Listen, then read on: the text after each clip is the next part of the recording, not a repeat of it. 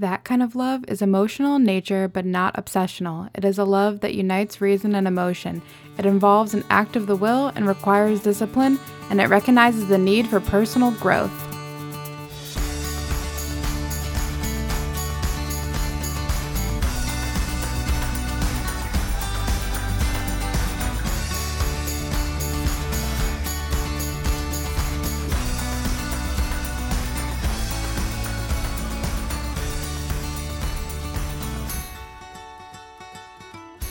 Hello, and welcome back to this week's episode of the Potentially Podcast. I'm so glad you guys decided to come back, give this another listen.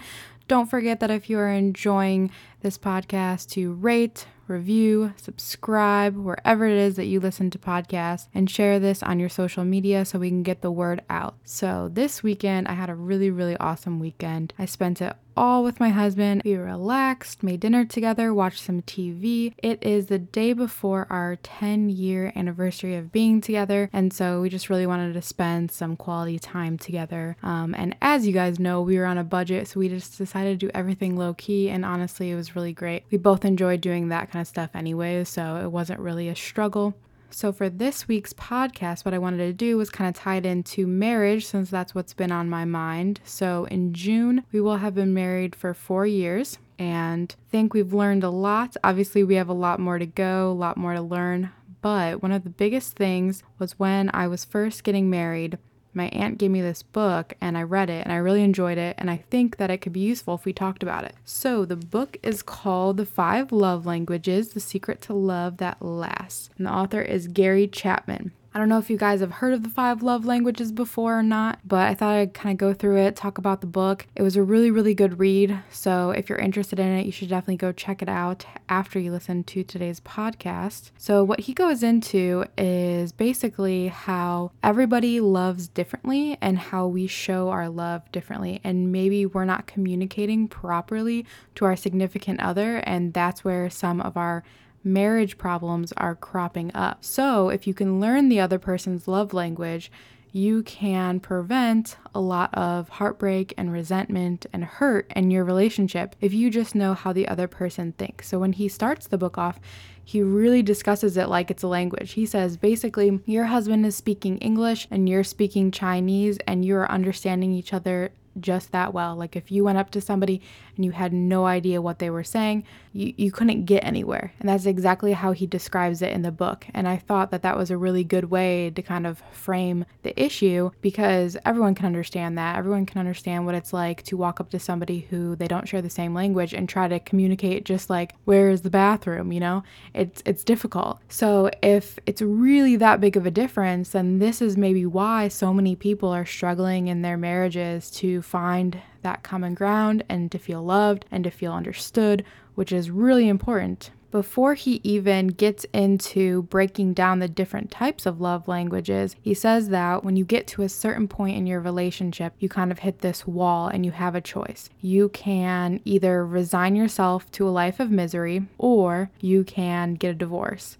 And he says that's kind of the two situations that most people who are really unhappy find themselves in. They think they either have to deal with this for forever because they made this commitment to this person, or they have to get divorced because their happiness is more important than the commitment that they made. And what he's trying to say is he wants to provide this third option, this third way of looking at it. And one of the quotes that I pulled from him, which I really liked, was, research seems to indicate that there is a third and better alternative. We can recognize the in-love experience for what it was, a temporary emotional high, and now pursue real love with our spouse. That kind of love is emotional in nature but not obsessional.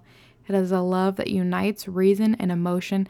It involves an act of the will and requires discipline, and it recognizes the need for personal growth. The reason that I really liked that quote was he goes into the fact that when we start off any new relationship, you get that butterfly feeling, that obsession, that need to think about that person, be with that person 24/7. And it's kind of like a drug, and it overtakes you and you don't see any of their flaws and they're just perfect in your mind because you're so in love. And after a while, that feeling is going to fade, and it fades for everybody. And I don't know if it's our own ideas in our head or, the romantic movies that we watch, but we seem to think that that love should last forever and we should constantly feel that way towards another person. And he explains in the book that that's not the case, and it's not the case for anybody. That type of love is going to fade. And it's not bad, because when that love goes away, in can come real love. And I really like that. And he talks about how real love is the choice. It's the choice to wake up every day and love somebody else more than your selfish desires. And I thought that was really, really spot on, because to be honest, eventually all of us, we get that selfish inclination. We want to just do what's best for us. We don't really care what the other person is doing. We aren't really giving and taking anymore. We're just take, and you want to do whatever is best for you. And that's just kind of human nature, and we have to fight against that to be more selfless in our relationships. So I really liked that quote from him, and I kind of thought it put it in good perspective. It's not about the fact that you're stuck in this loveless marriage if that's where you see yourself, or if that's where you see yourself heading. It's the fact that you made this commitment, you're in this marriage, so now do the work to really love that person after the high of that falling in love goes away. So once you made the decision that you do want to try in your marriage and you want to make your relationship better, the next part is to go over the 5 different types of love languages. So they are words of affirmation, acts of service, receiving gifts, quality time, and physical touch. And no one is better than the other. It doesn't really matter which one you are. It just matters that you can recognize it in yourself and then recognize it in your spouse, so that way you can improve your own marriage. So words of affirmation has a few different categories. The author talks about how you can have encouraging words. So that's let's say your spouse is going out on this new venture, they're starting a new business or a new hobby or anything, and you are encouraging what they want to do in life. So any types of encouraging words for that. Sometimes we just need another person to kind of give us that push to take it to the next level. So when I wanted to start this podcast, I was really nervous because, you're putting a lot of yourself out there. And Jacob was very, very encouraging, telling me that I was going to be able to do it, that people would like the podcast, that I would sound good.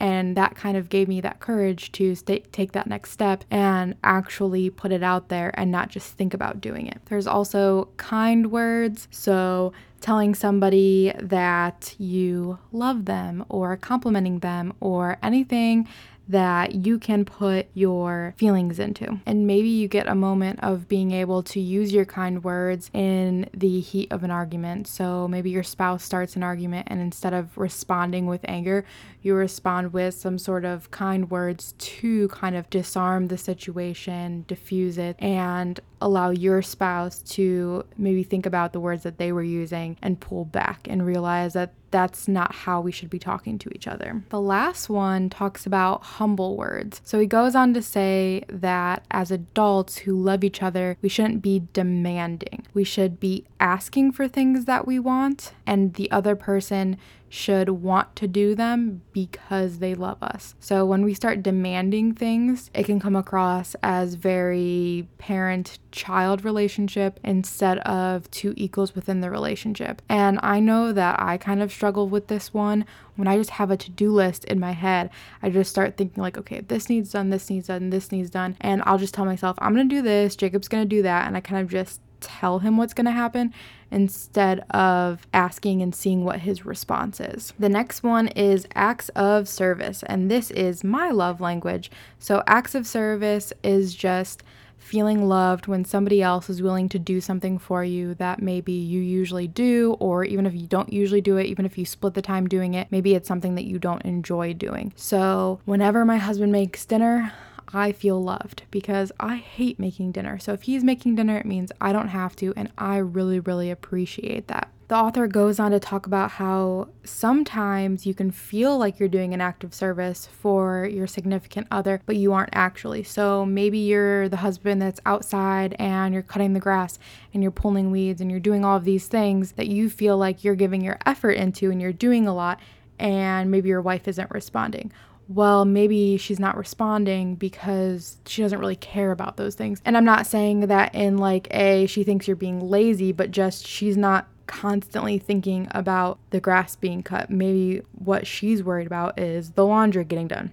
So for it to be an act of service and for her to feel love from it, maybe you'll have to do the laundry one week. The third one is receiving gifts. And I think a lot of people kind of like look down on this one because it seems like maybe you're trying to buy somebody's love, but the way he frames it in the book is really, really sweet. So he says like the first thing that we do as children is maybe we'll give our parent a gift. We'll go outside and we'll pick like a dandelion and we'll bring it in to our parents, and our parents just feel this overwhelming sense of love, and it's so cute and it's adorable because your child is doing something for you and being selfless. And I think that's kind of how you have to look at it if you are a person who likes receiving gifts. It's just the symbol of somebody else's love. So if your significant other likes to be given gifts, I don't think you should take it as like an affront of somebody being greedy. That's just how they receive their love. And so maybe it doesn't necessarily have to be something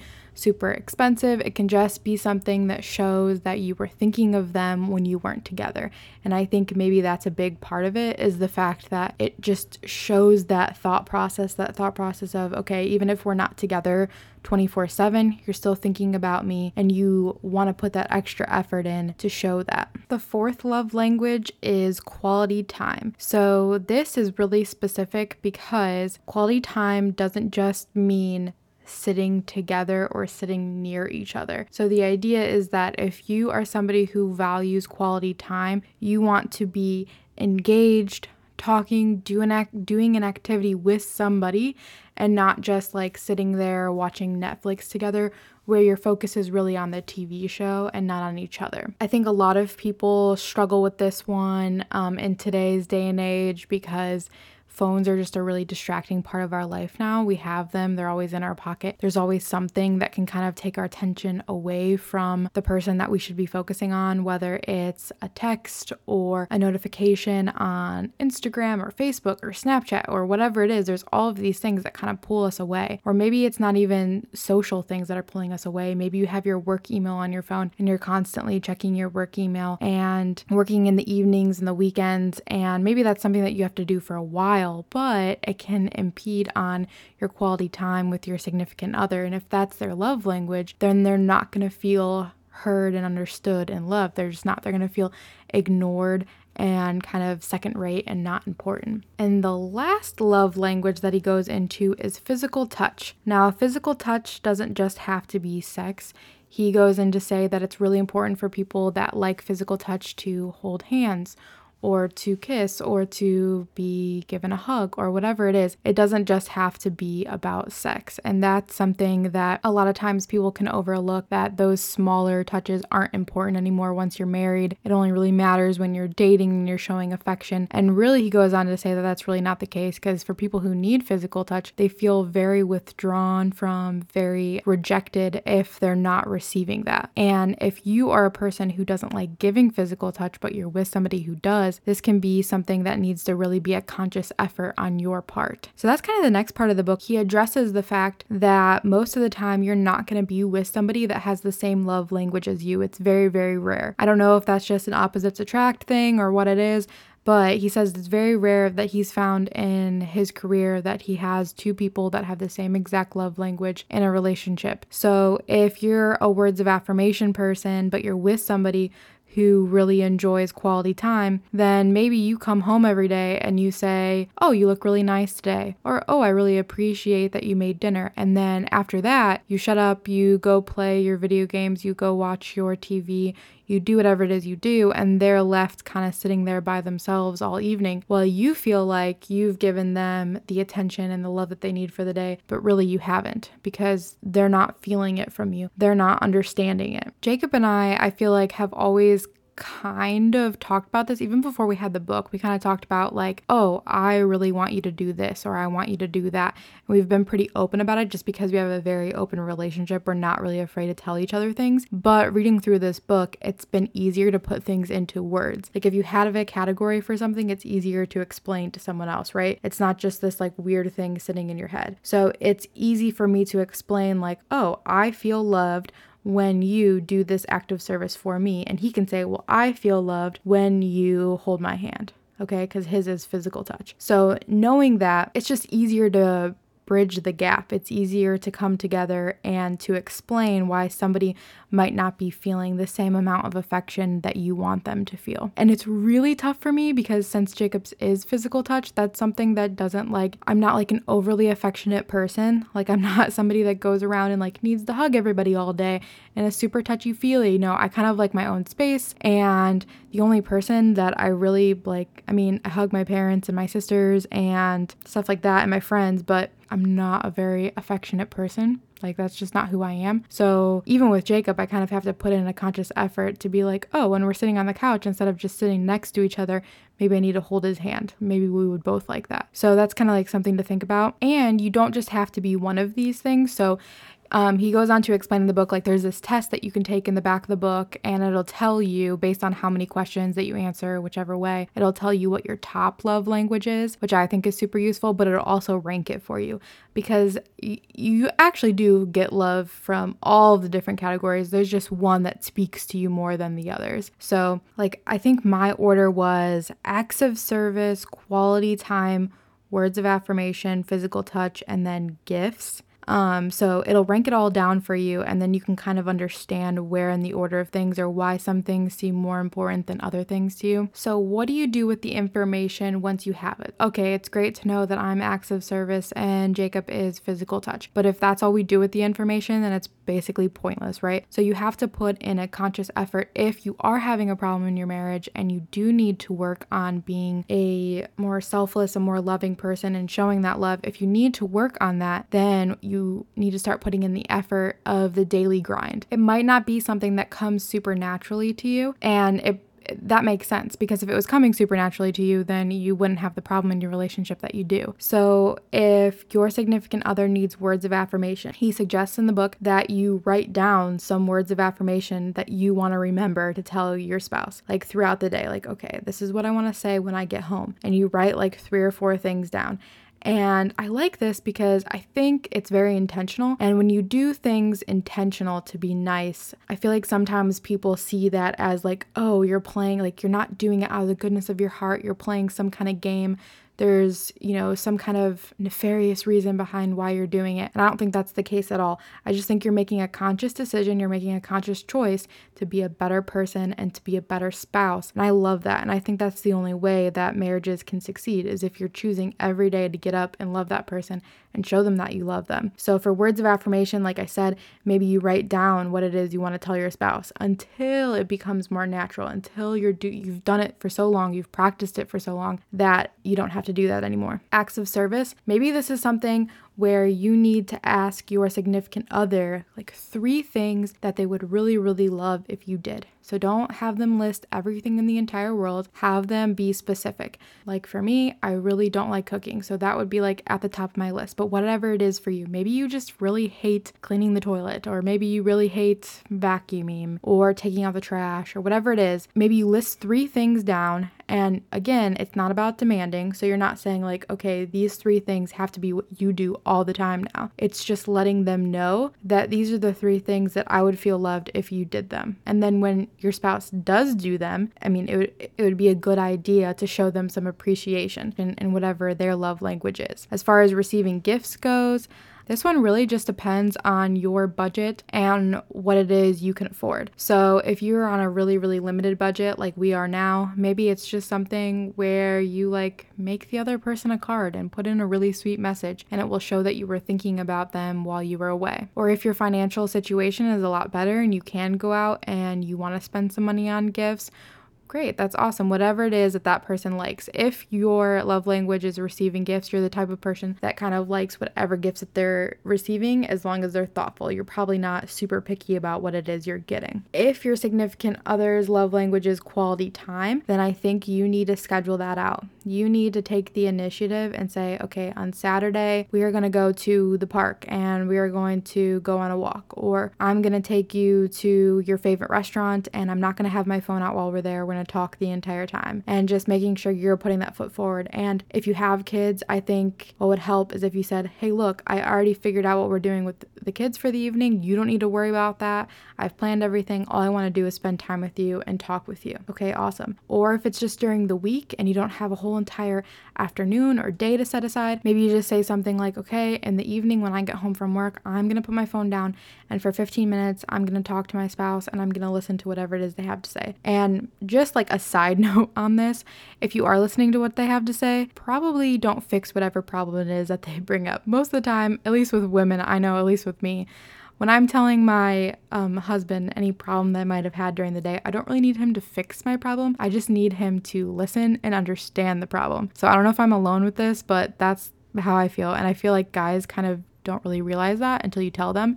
It's not about fixing my problems. It's about listening to my problems and just being like, yeah, that sucks. Like that sucks is just so much better than being like, well, what you should really do to solve all of your problems. Like, okay, I don't need to hear what I need to do to solve my problems. I'll figure it out myself. I just want some sympathy and to be understood and to vent to somebody. But that's just kind of a side note. And then if your significant other is physical touch, then maybe you just be like, okay, tonight when we watch TV together, I'm going to rub his back, or I'm going to rub her back, or whatever it is, okay? So it's just about making a conscientious effort to put in the work. And it would be great if you read the book with your husband or your wife and you were both doing it together. But if the other person isn't really willing to do that, then if you start the process and you show that you're putting in effort, I promise that if they love you, they're going to want to put in effort too. And I think it's going to really make your marriage stronger and better and grow. And in the end, it also makes you just a better person in general. It makes you a person who is intentional and who is considering others, putting your needs lower down on the list. So if you liked today's podcast and you thought that the information was something that you'd like to learn more about, definitely go check out the book. Again, it's called The 5 Love Languages, The Secret to Love That Lasts, and it's by Gary Chapman. I really like the book. I read it when I first got married. I reread it this morning before I did the podcast just to kind of like refresh. It's not too long of a book. It's a really easy read. And when you get done to listening to today's podcast, head on over to my Instagram at the Potentially Podcast and let me know what your love language is. I would love to hear what everyone's different love languages are. All right, I'll see you guys next week.